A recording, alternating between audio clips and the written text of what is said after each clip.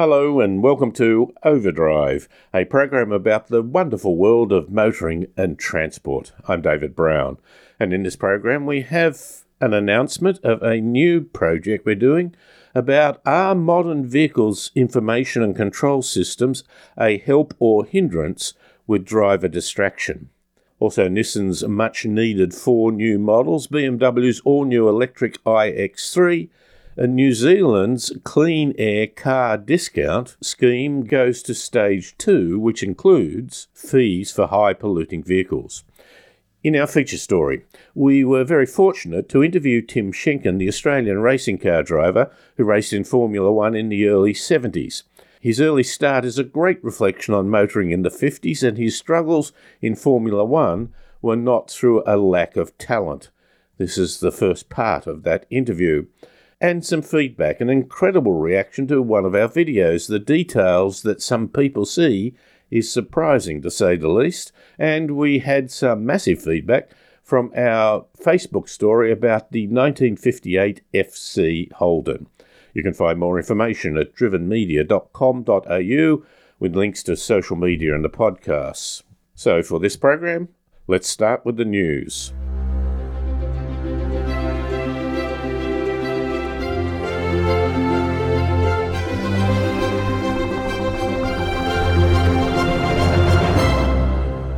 Modern vehicles have many ways to make information available to drivers about the car's performance or entertainment options or even inputs to assist in the driving task.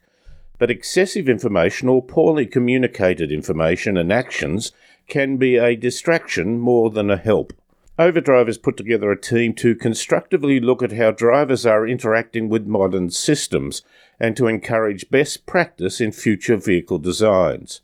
Issues include excessive information that is not relevant to the immediate driving task, information that is difficult to read.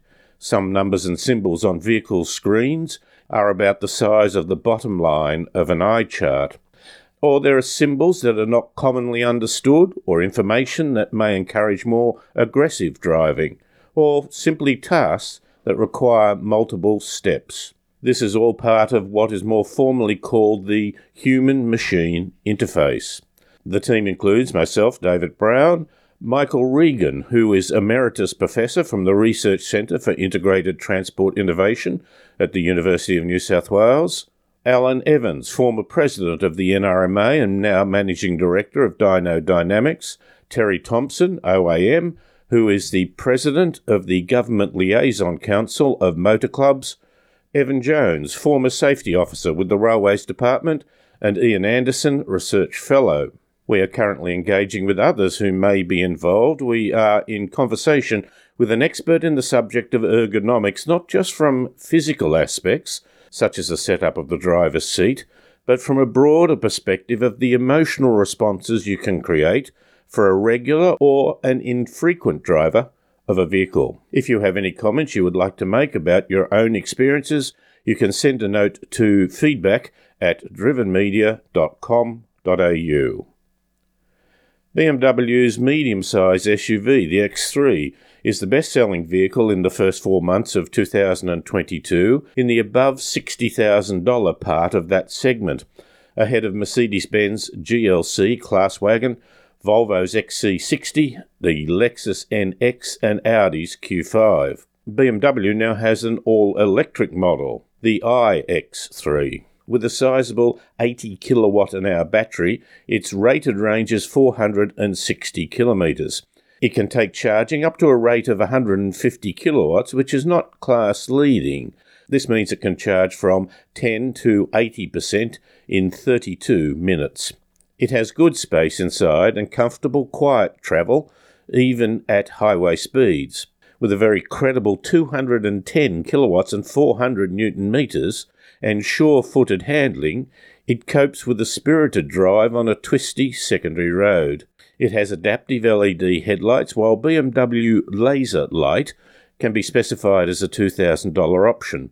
At speeds above 60 kilometres an hour, the dynamic laser light module increases high beam range to a maximum of 650 metres, and follows the course of the road. The digital screen for the driver is uncluttered and generally easy to read. A great feature is the adaptive cruise control with a one-press button that will set the speed to the current speed limit. It's priced from $114,900 plus on-road costs. On the 1st of July 2021, New Zealand implemented the first step in its Clean Car Discount program. An owner could apply for a fixed rebate if their car was a low-polluting vehicle on the eligibility list. The scheme was introduced to make it more affordable to buy low CO2 emission vehicles. From the 1st of April 2022, the Clean Car Discount has become a sliding scale based on the vehicle's CO2 emissions. Cars with zero or low emissions will qualify for a rebate, and those with high emissions will incur a fee. The monetary values can be substantial. In New Zealand dollars, the maximum rebate which is given to zero CO2 emission cars is $8,625 for a new car and $3,450 for a used car. At the other end of the scale, you could be charged up to a maximum of $5,175 for a new car or $2,875 for a used car. In Australian dollars, for new cars, the maximum rebate is nearly $7,800 and the maximum fee is nearly $4,700. There is a band range as a crossover point where no rebate or fee is offered, between 146 grams per kilometre and 192 grams per kilometre. This would mean, for example, a normal petrol engine Corolla, Camry or, say, RAV4 would pay little or no fee, while their hybrid models should get a reasonable rebate. Speaking to industry people in New Zealand, it appears that while there is general support for climate action, the impact on personal finances is likely to produce some significant trends in buyer preference and some significant opposition. It is also a concern the scheme is targeted at passenger vehicles and does not address more specific areas, the worst polluting trucks. And that has been the news. In the foreword to John Smale's excellent book, Formula One, The Australian and New Zealand Story, Australia's former world champion, Alan Jones, said, Formula One remains a game of chance. It is true that you make your own luck, but in Formula One, the house holds more of the cards than any casino, unquote. Getting to race in Formula One is not always like a Hollywood movie where the good guy suffers adversity but invariably conquers all. There are many sliding door moments where a decision helps you to progress or stalls your chance to fully shine. The life and times of a Formula One driver covers a wide range of people and situations. 24 Australians have raced in Formula One championship events. Tim Schenken was an Aussie who raced in the category in the early 70s. He competed in 36 championship events. He has continued an association and officiating with motor racing and has been awarded the Medal of the Order of Australia, OAM, for his efforts, and he joins us on the line now. G'day, Tim. Thanks very much for your time. David, good morning. When did you first get the bug? When did you become engrossed in motor racing? Well, it was at school. I went to school in Melbourne, Camberwell Grammar School, and there was a boy there whose father raced hill climbs. And he lived locally. I went around to his house and saw this little race car. It was powered by a motorcycle engine. And a sort of light went on in my brain and captured my imagination. So I was bitten there and then. I went to some local hill climbs. I think Templestowe was probably the nearest with this lad's father, and helped him push start the car, I guess, and clean it. Well, I've forgotten now. And that was the start of it. Up to then, I was really just like any young kid, not really knowing where I was going, just wandering around meaninglessly. And then a big event, the 1956 Australian Grand Prix. Yeah, 56 or 50, 56, I think it was the Olympic Grand Prix to Albert Park, which is odd because I've been involved, of course, with the Grand Prix there since 1996. But yes, I went there and stood. Of course, the circuit ran in the opposite direction in those days, and I stood on the golf course. It ran anti-clockwise, and I stood on the golf course there, separated from the race cars by a post and rail fence. I'm not sure that was going to help very much if someone lost control, but it was wonderful. Sterling Moss, Jean Barras, all our locals, Stan Jones, Max Davison, Reg Hunt, Doug Whiteford, John Roxburgh were all racing there. So it just further excited me and further prompted my my interest in the sport. And you got a respect for Moss, I think, Sterling Moss. Yes, he was my hero. A lot of people ask me, well, why wasn't it Jack Brabham? But at the time, I was working in Melbourne, in the city, and I used to go to a book store called the Technical Book Company, and I always bought English motor magazines there. And of course, they were full of Sterling Moss, and hence my enthusiasm there. And in fact, I was lucky. I got to know him quite well many years later when I was living in England, and I got to visit him and stay in his house. So it was really something special. In fact, at the race at Albert Park, I went into the paddock after the race, and his car was there, 250F Maserati, and had some stone chips on the front. So I managed to peel some paint off that, put it into my autograph book, and then many years later, I got him to sign it. Do you still have that? I still have that, yes. I still have it. It's probably on the bookshelf behind me. I once went to a Maserati event where they had that car, the 56 Grand Prix car, on display. A gentleman asked me to take a photo of it. And I said, oh, it has a significance to you. He said, I touched the wheel of that in the pits in 1956. It was a time when you could engage more, couldn't you? You could get closer to that as you did as a young lad. Yes, that's right. I mean, the pits was, or the paddock where the cars were kept was open. I don't recall, maybe there was a small charge getting in, but it was free to the public. But just like a lot of sports, as things move on, of course, they become more professional. The commercial side of every sport has become an important component. So all of those areas over the years have closed up.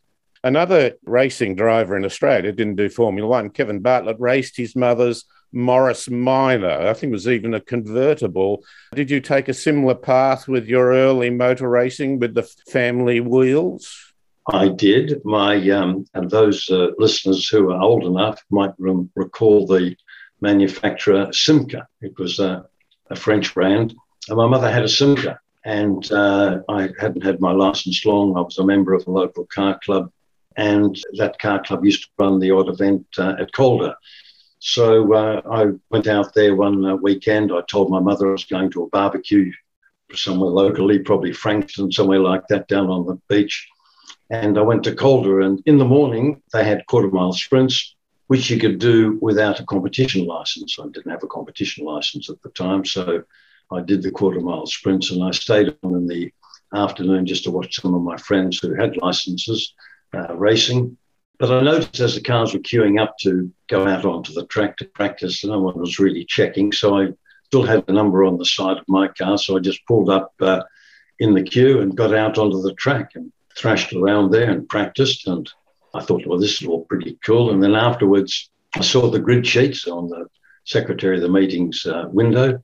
And sure enough, my name was there. So I lined up and did a race or two. I even won a cup. It's probably in the background there somewhere.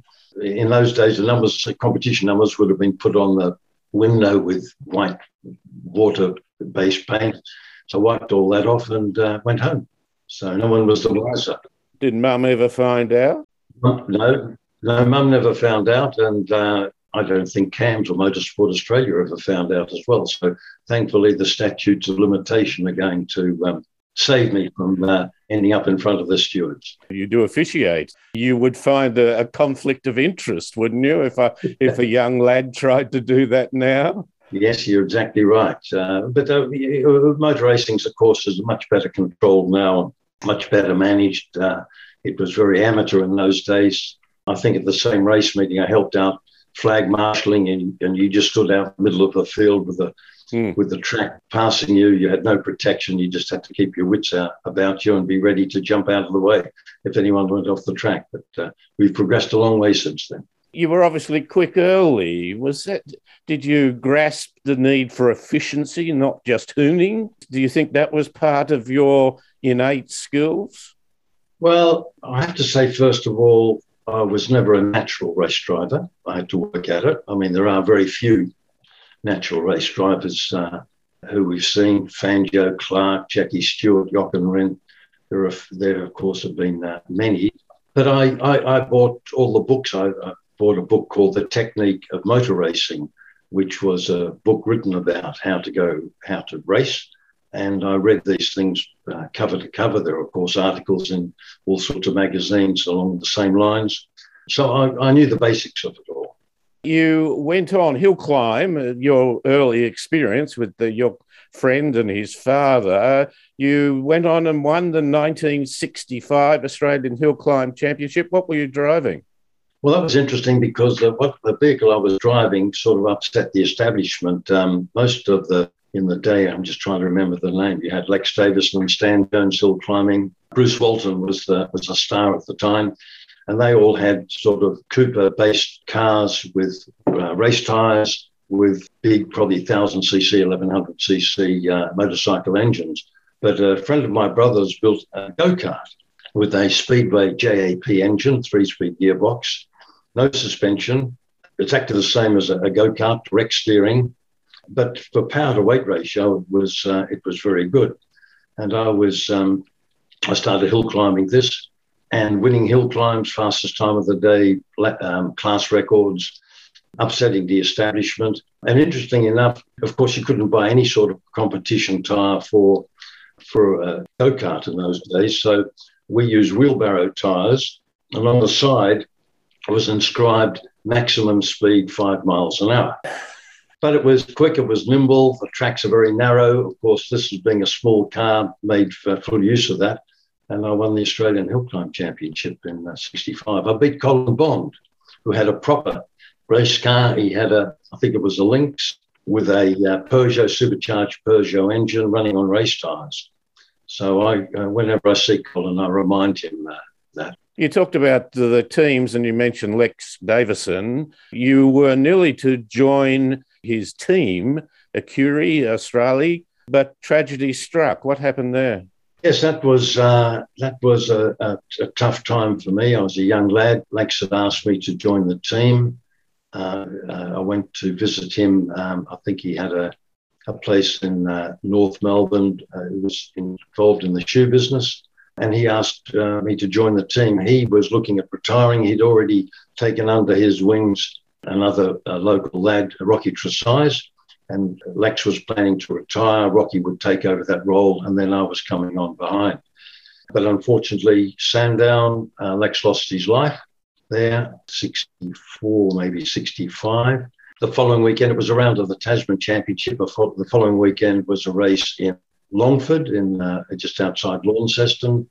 The Davison family decided that Rocky would drive Lex's car, which Rocky did, but then he had an accident and he unfortunately was killed there.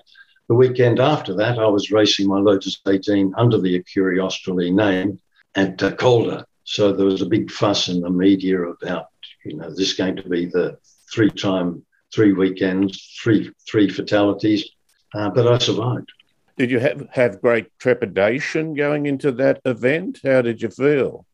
No, I didn't have any trepidation, but I did feel, how would I say it, had the media attention was quite intense, and I was not used to any of that. So that sort of was hard to deal with, but I moved on. And that was the first part of our interview with Tim Schenken, Australian Formula One driver, and that was the early years. The full interview can be accessed from our website, drivenmedia.com.au, or our podcasts on Spotify or iTunes. We will have more of that interview in the weeks ahead. You're listening to Overdrive. In a world that seems to be all about SUVs, it's sometimes nice to drive a sports coupe. Last week we drove the Subaru BRZ.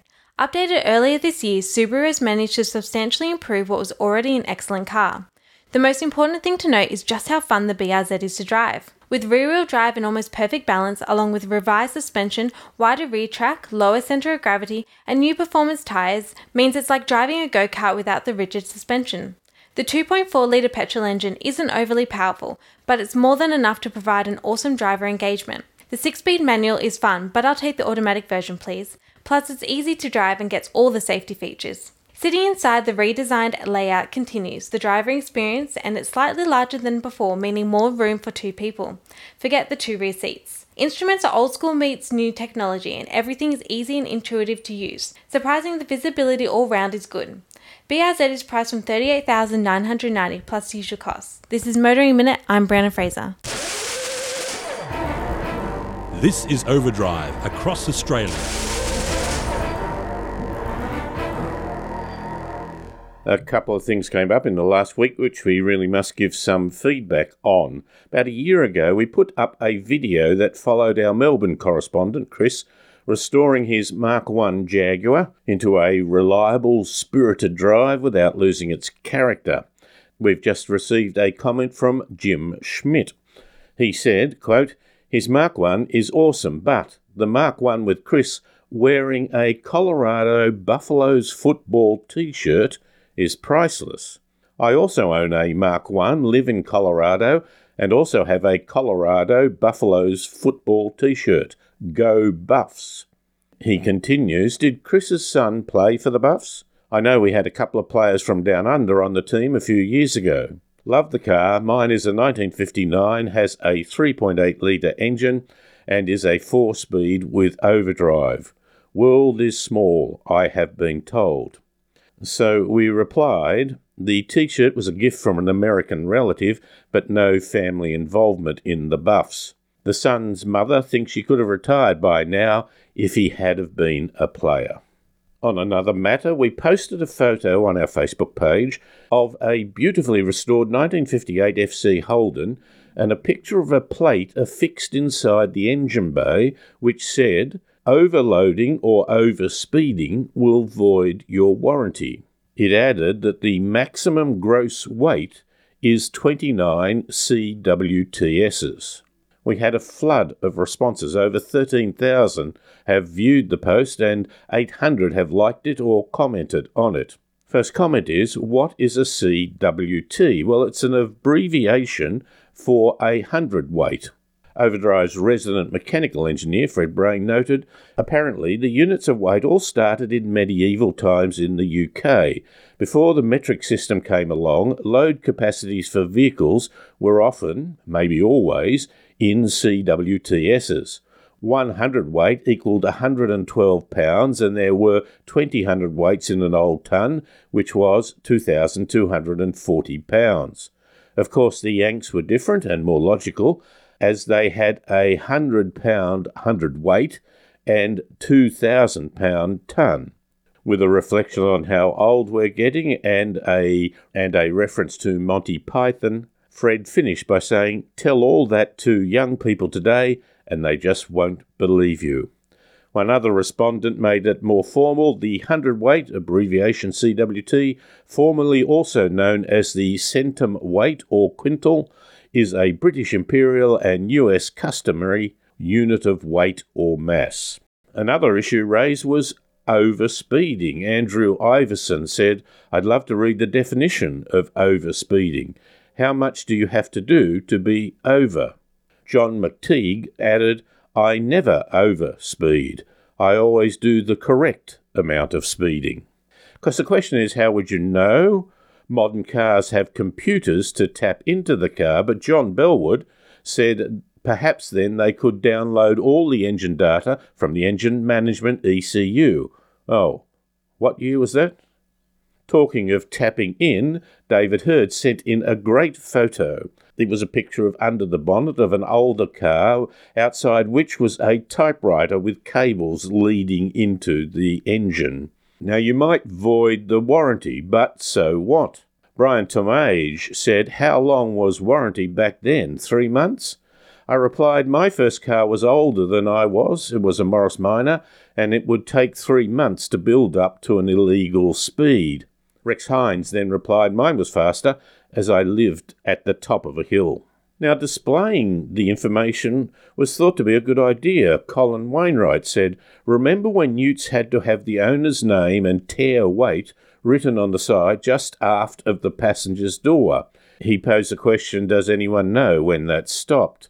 Well, Max Tivy said no, he didn't know when it stopped, but it did come up just recently, he said, in a discussion with a few friends in relation to having the height of caravans and campers, and perhaps some trucks, forced to be clearly displayed in a similar fashion where it can be readily seen. Might stop these clowns from driving under bridges with insufficient clearance. Then there was the nomenclature. Now, we talked of the FC, which actually followed the FE Holden. Now, why would that be the case? Well, one response said the letters refer to the model year of release. F was 5, so the 50s. E was 6, so the FE was a 1956 release. They counted the letters down and didn't use I or L, so FC was the 1958 release, FB a 1959 model, even though it didn't actually make it until 1960. And then the 1961 was the EK, using the same system, followed by the EJ62 and the EH63, before that model identification was discontinued. I did reply, I had a friend who wondered why the FC wasn't followed by the FA. I'm not sure if they thought that was a good name or a clear description. And unfortunate descriptions led Paul Bickford to say the Valiant mostly had alphabetical models, but they skipped from VC to VE. Can't think why. Well, the later Holden Commodores had a V in the model name. VB was the first, but similar to the Valiant, they avoided having a VD. And finally, there were memories of the model. Matthew Brown, no relation, said, we owned a pale blue FC that my dad allowed me to sit on his lap to steer. I think I was about 3 or 4. Blimey. I think we went about 5 kilometres an hour. And Matt Wilson backed it up. He said, me too, steering with the big chrome horn rim. I always sat on the right leg to go faster. The earlier FE model was built from 1956 to 1958 with 53 kilowatts of power and has more horizontal bars on the grille than the later FC. The FC had a 2.2-litre 3-speed gearbox and 54 kilowatts and was built between 1958 and 1960. The FC, they built 191,700 vehicles. The FE, 155,000, nearly 200 vehicles. You're listening to Overdrive. In amongst the run of SUVs and utes I've had lately, I've had the opportunity to jump back into a Citroën C4. Let me say that the immediate reaction after driving up the freeway is, what a fun little car this is. More a crossover hatchback than an SUV, the C4 Citroën is stylish, well-appointed, well-priced alternative to the more expensive European brands. The little 1.2-litre engine gives off a raspy exhaust note, it's quite zippy around town, and more than capable of comfortable open-road cruising. There's also a 3-mode drive select function. It comes with an 8-speed sports automatic transmission and is economical at around 6.5 litres per 100 k's on our week-long test. Complementing the engine is a smooth hydraulic suspension that simply glides along on the freeway, and around town it does its best to soak up road bumps and more. With a premium interior, quilted heated leather seats with massage function, innovative electronic transmission lever, an excellent heads-up display, the driver feels cocooned at all times. Priced from just under $38,000, the Citroën C4 pushes design boundaries. If you're looking for something just a little bit different to complement your personality, then perhaps the Citroën C4 is for you. This is a Motoring Minute. I'm Rob Fraser.